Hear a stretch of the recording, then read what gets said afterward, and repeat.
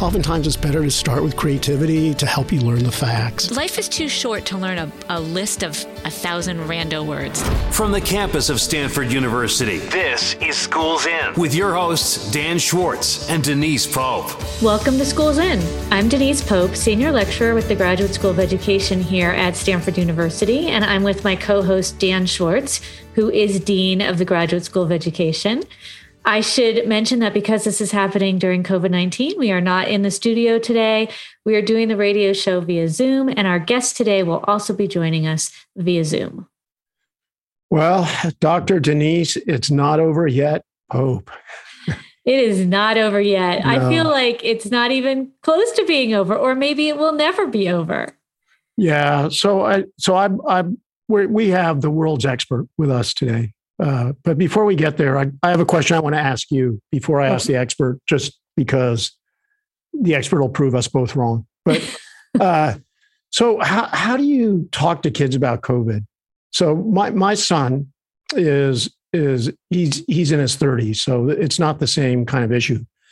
My one experience with this kind of event was I was on a plane, and the plane was flying, and suddenly it took a nosedive. And for like 3 minutes, it was just dropping incredibly fast. And it turned out some chemical in somebody's luggage broke open, and they dropped the plane to 5,000 feet to air things out. But I'm sitting there, and my son is looking at me, and I'm trying to be like, it's fun. This is nothing, I'm just, my main goals were not to scare him and to assure him that everything's okay. Yeah. So that's probably too coarse a response for telling your children about COVID. So how would you do this? Well, first of all, what you just said is one of my biggest nightmares. I'm not a good flyer in of itself anyway. And I look to the flight attendants, and when they get nervous or when that's a sign. So the way this worked was flight attendants, take your seats. Right. And suddenly it just drops. Yeah. But the oxygen mask didn't pop out. Okay, that's good. So I'm thinking, is it a mechanical failure or is this on purpose? Right. Well, either way, I don't know that if I were in that same situation with my children, I could have been calmed. I was on a plane that had turbulence pre-COVID, and I literally grabbed my neighbor's arm. This is how I am, right? And then I felt terrible and started apologizing. And she said, "No, it's okay. It's okay." So she did what you did to your son. Well, I like you. I like the fact that you find comfort in strangers. I do. I find comfort in strangers. But here's the thing, and obviously it depends on the age of the kids, and obviously our expert is going to say much more.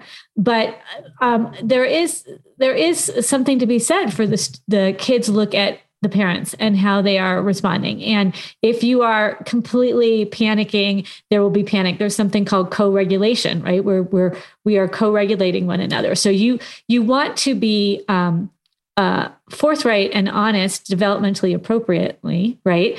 But I think you also, it's not good to be 100% like, I'm freaking out, so then they're going to freak out. Or I'm super calm, right? And they might know that you're not telling the truth. So I think it's sort of an in-between here. And I do think it depends on the age of the kids, but I think this should be one of the first questions that we ask our expert.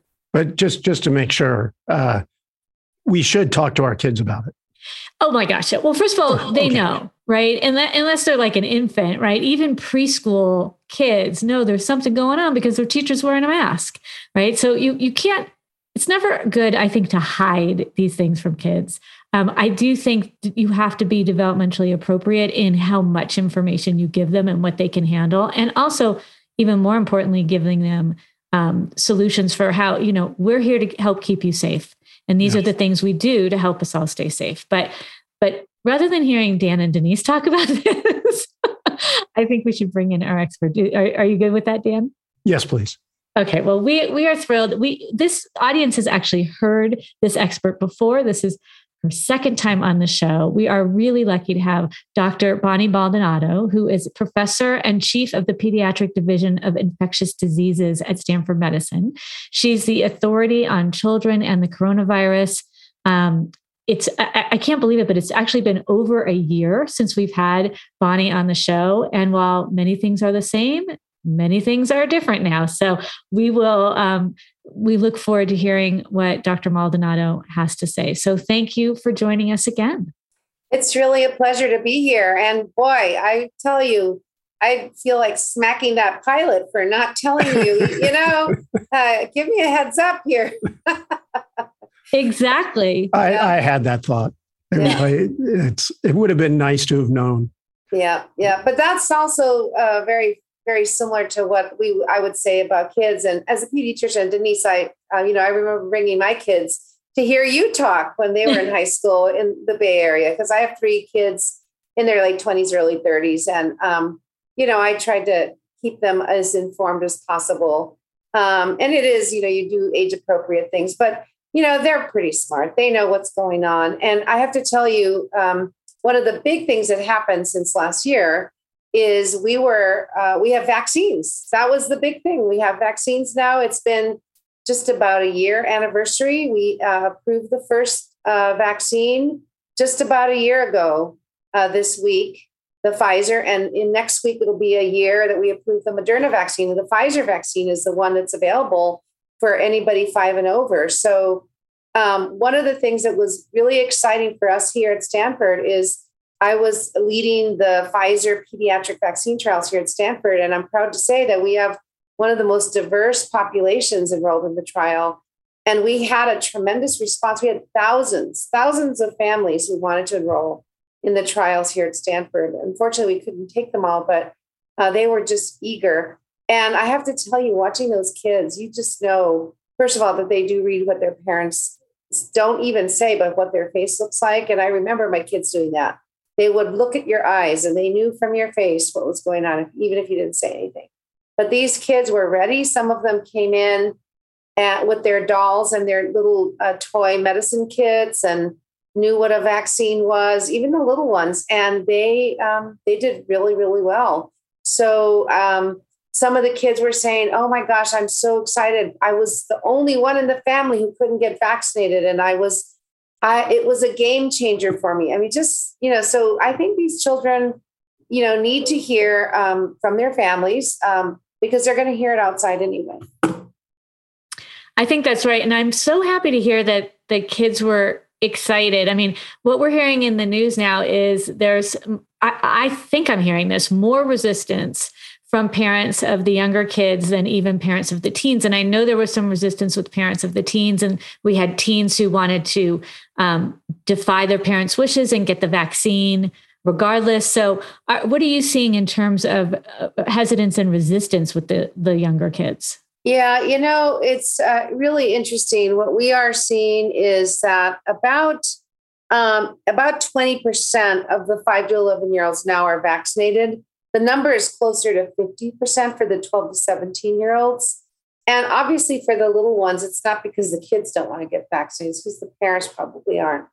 And we had a pretty good surge of people coming in at first. So the vaccine was licensed or approved under emergency use for 5 to 11-year-olds the first week of November. And we saw 10% or 2.8 million kids come in and get vaccinated that first week or two. And the numbers just kind of flattened out. So we did get a lot of people come in and then just haven't seen a lot. Hey, Bonnie, if COVID were polio, do you think people would come in at a higher rate? I think if it were not COVID, it doesn't matter what it would be. If it was anything but COVID, I think people would do it. There's something very polarizing and political now about COVID that we just haven't seen before. I was a member of the public health service when I was at CDC, and we just got in line and rolled up our sleeves and they just vaccinated us. They didn't even, I asked what the vaccines were just because that's what I did for a living. Most people didn't ask. And now, everybody has an opinion about this, and it's good to have an opinion, but having an informed opinion means listening to the experts. And I hate to use that term expert, but if you've been doing infectious disease work for your whole career and these vaccines are safe, I don't think it's a political issue. So yes, COVID definitely polarizes people right now. This is Schools In, and I'm Denise Pope here with my co-host Dan Schwartz. We are talking with Dr. Maldonado from Stanford about all things coronavirus and the vaccines. And that's one of the big differences from when you were here before. Another is some studies on masking and, how useful it is. And now I'm kind of confused again, because I knew for sure wearing a mask was good. What I'm confused about is the type of mask. Can you say a little bit more about that? Well, I can tell you that just like a vaccine in a vial does not protect anybody, a mask that's not on your face doesn't protect you. So I would say any kind of mask really is going to be helpful. The gaiters, I just don't think are that helpful. The bandanas, same thing, probably, because they're just not really able to cover your nose and mouth well. But, people are starting to talk about the KN95s and all that. And, if you feel comfortable with those, that's great. But any mask that's clean, and if you use a reusable mask, make sure you wash it. Anything's going to be pretty helpful. And the reason I say that is when you look at the studies that have been done on masks, they've been done in very large populations, because it's really hard to do individual studies like this because the transmission rates really aren't high enough to look at a small number of people. You need to look at populations. And there were some really nice studies, one done in North Carolina, another one done in Massachusetts. One was claims-based. The other one was based on school attendance. And these were very large studies with hundreds of thousands of kids involved. And we saw that school districts that used masks had less outbreaks, had less infections than schools that didn't. And there was other indications as well that schools that use masks and distancing, even if it was 3 feet versus 6 feet, did really well. So we have data, and I know we're hearing, unfortunately, from some people who claim to be epidemiologists and infectious disease experts that masks have not been proven to work, and that's absolutely false. We know that masks work. We have data to prove it, and we have our own experience here in healthcare settings where masking has worked incredibly well. We have not seen outbreaks in our hospitals. I don't know of any major hospital around the country that uses good policies where we have seen outbreaks due to if people are wearing proper masks. So most of the exposures and outbreaks that might be happening in healthcare settings, for example, are happening when people take off their masks, for example, to go eat or have a break. Can I ask a technical question? I've wondered this. I don't know if anybody else cares, but I care. So I've seen these tables that show sort of the increased odds of transmission depending on what kind of mask two different people are wearing. Like if Denise and I are both wearing cloth masks, I think it reduces the odds of transmission like fourfold. And in those tables, they always talk about time to a viral load. What is a viral load? So, we have people who do work like I do. So I'm an epidemiologist. I look at populations and trends in populations. I'm also a clinician. So I'll see one patient and say, what happened to that particular person? Those things correlate pretty well. But now you have aerosol engineers, you have environmental engineers who are coming in and weighing the risks and benefits of a particular kind of mask versus an N95, for example. And an N95 is called that because it's 95, it filters out 95% of particles. So you still, in theory, could have 5% of very small particles getting to you. Now, that's a theoretical risk. In real life, have we seen infections and exposures?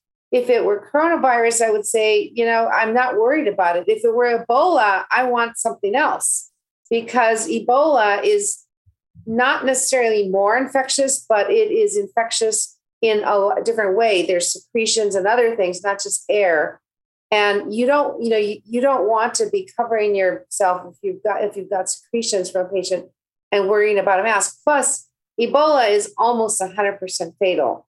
Coronavirus is not. So I think those are the kinds of things you have to take into consideration when you look at those tables. So the risk, if I'm in a restaurant and the risk of you and I sitting across the table from each other with a cloth mask, if I have low levels of virus versus high levels, are probably still going to be so close to zero as to be imperceptible. But you're looking at large scale data. And so I think the aerosol engineers are trying to give you a scale. And we think that the amount of virus you have correlates with your risk of spreading, right? Because if you have more virus, it's going to spread. But like if I get one coronavirus particle in my nose, is my mucus going to take care of it and I'm okay? Or like if I get a 10,000 particles, then my system can't. Is that what viral load is? Yeah, exactly. And we don't really know, it would be nice to do those studies. I've been trying to do those kinds of studies with poliovirus because, we like to use polio because there's a vaccine where you can use as a proxy for infection. And it's a really nice way to figure out how transmissible our virus is. So, for example, we know that Shigella, which is a bacteria that causes dysentery, severe explosive bloody febrile diarrhea, is you only need about 10 bacteria to make you sick.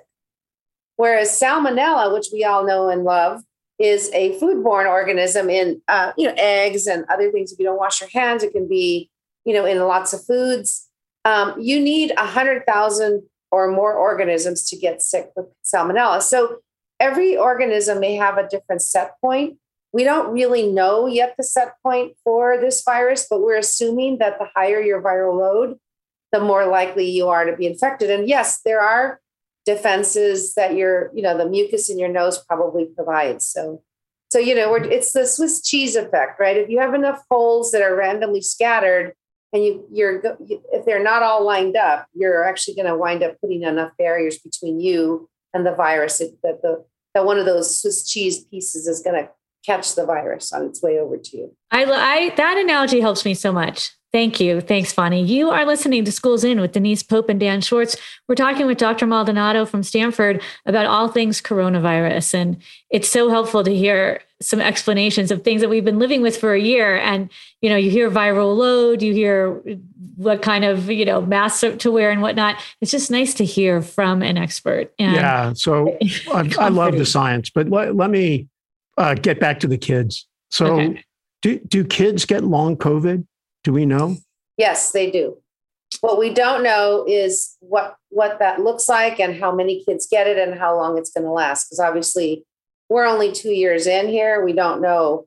But we do think that kids can have symptoms even 3, 6, 8 months after their primary infection that primarily seem to be neurologic or developmental. So, for example, they may still have what we call brain fog because we don't really know what that means, but just not really thinking clearly.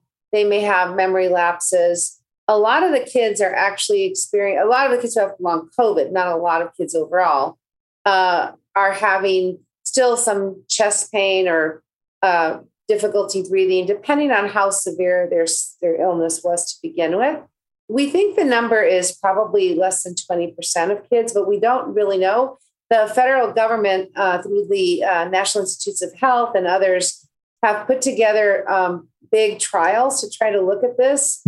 And so far, we haven't seen any data from these groups because it's really hard to pull these kids together and recruit them. And actually, we just got a $15 million grant from the National Institutes of Health to study long COVID, but in adults. And we're hoping also to be part of the National Network for Kids. You need networks for children because there aren't as many kids who have severe enough disease to really follow over time. But the adults, because there were so many, that's going to be a little easier to do. But all those studies are just starting to take off now. And do we know anything about vaccine and long COVID? So if a kid is vaccinated, are they less likely to get long COVID? Great question. We don't know. We'll find out the answer to that. Remember, we've only really been able to vaccinate little kids since May. We've been able to vaccinate 16 and above since a year ago, but really the littler kids not since May, and then the younger ones even more recently in November. And we also saw the most surge in kids really happen at the end of this year when Delta showed up. This is Schools In with Dan Schwartz and Denise Pope, and we will have more with Dr. Bonnie Maldonado next as we come back on SiriusXM, more on all things coronavirus. You're listening to Schools In with Dan Schwartz and Denise Pope. So it is hard to predict what the future will be. The focus is really on academics. From the campus of Stanford University. Welcome back to Schools In. I'm your host, Denise Pope, here with Dan Schwartz, and we are talking with Dr. Yvonne Maldonado of Stanford Medicine about the latest coronavirus numbers, what the science says. Any question that really comes to Dan and Denise's mind is actually what's being asked. Dan, do you have another one? Actually, I wanted to go to one of Bonnie's very specific expertise, which is household transmission. I'm in a house with people, they're young kids, the windows are closed, we're all sleeping. Is this just a recipe for contagion? Yes and no. Yes, if you've got enough exposures outside the home, yeah, for sure. So my sense is, from what I've seen overall, is people are, like everything else, people are bringing in the infection from outside. So if that mom and dad have to go to work somewhere where they don't have masks, so they're doing a lot of frontline work, they're going to bring it home. And that's what we saw. I took care of a lot of the patients that we enrolled in our clinical trials here, including our vaccine trials. And we had whole carloads of families coming in. There was always a source. It was either at work or rarely at school, not often at school. It was mostly at work. So kids get infected usually from family members who have to go to work or are out for other reasons in high-risk areas. And then they might get infected and bring it to school. So that's what we're seeing happening, really, is that, and what we're finding overall is still, it looks like adults are still more likely to get infected, although we're seeing that kids obviously can get infectious as well. It's just that they're not the super spreaders that we tend to see with most respiratory viruses. Oh, that's really interesting. So it's the parents that are bringing it home, not the by kids. and large, yeah. I also have heard that there are large populations out there that are still afraid to send their children to school. So there's large school districts who are still missing like 1,000 kids, or more. And some of that is older kids are now working and putting money on the table because they need to or because they want to. And so we've lost some older kids, but I know that there's parents of younger kids who are still afraid to send their kids to school. What would you say to those parents? Well, there's a couple things. First of all, anybody 5 and older pretty much can get vaccinated. So if you're really afraid, you should get your kids vaccinated if they're 5 and above. There's no reason not to get vaccinated and send your children back to school.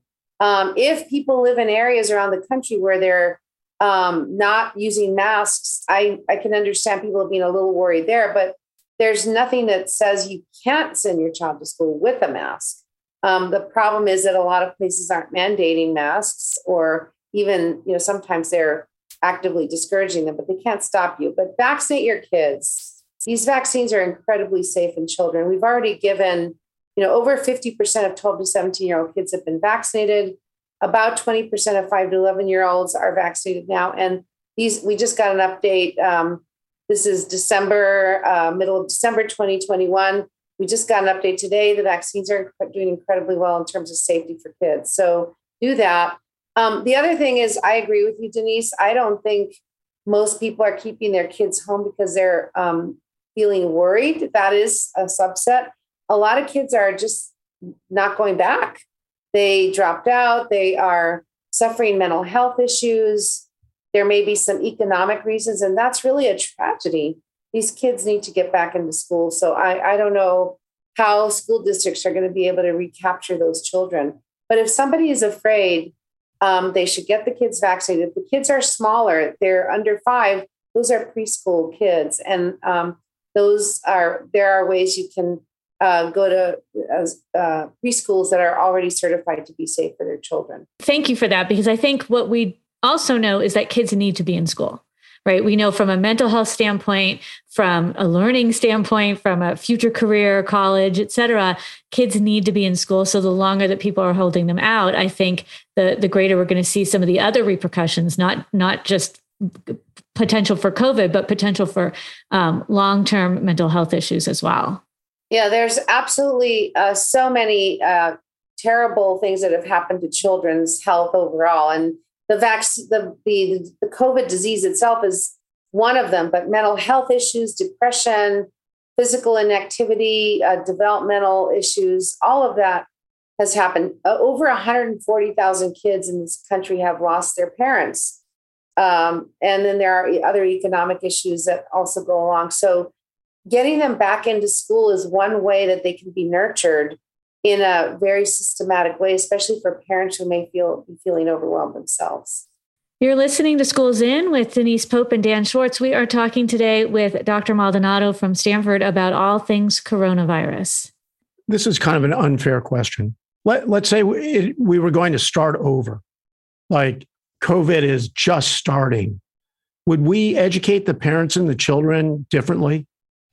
Like if you knew what you knew now, would the messaging to the parents or the kids be different than what we did before? Oh, heck yeah. Okay. The first thing that happened with kids was at the federal level, people saying, A, children don't get infected, B, children don't get sick if they get infected. And then finally, children don't transmit to others. Those are all things that do happen.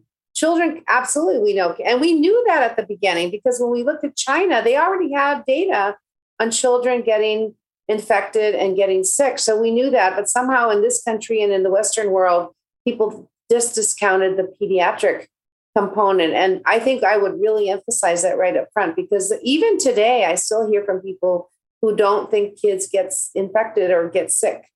And, I can tell you right now that we have 2 really, really sick kids in the hospital right now from COVID. So it's absolutely the case that we would have done it, messaging a lot differently. Dan asked a question about the past. I want to look to the future, and because kids ask this all the time, are we ever going to, be able to live in a world without masks, or are we going to be wearing masks to the supermarket for the rest of our lives? And I know you can't answer that really, but what's your hunch given your expertise? Yeah, I think again, we know that the viruses, keep evolving. This virus has to adapt.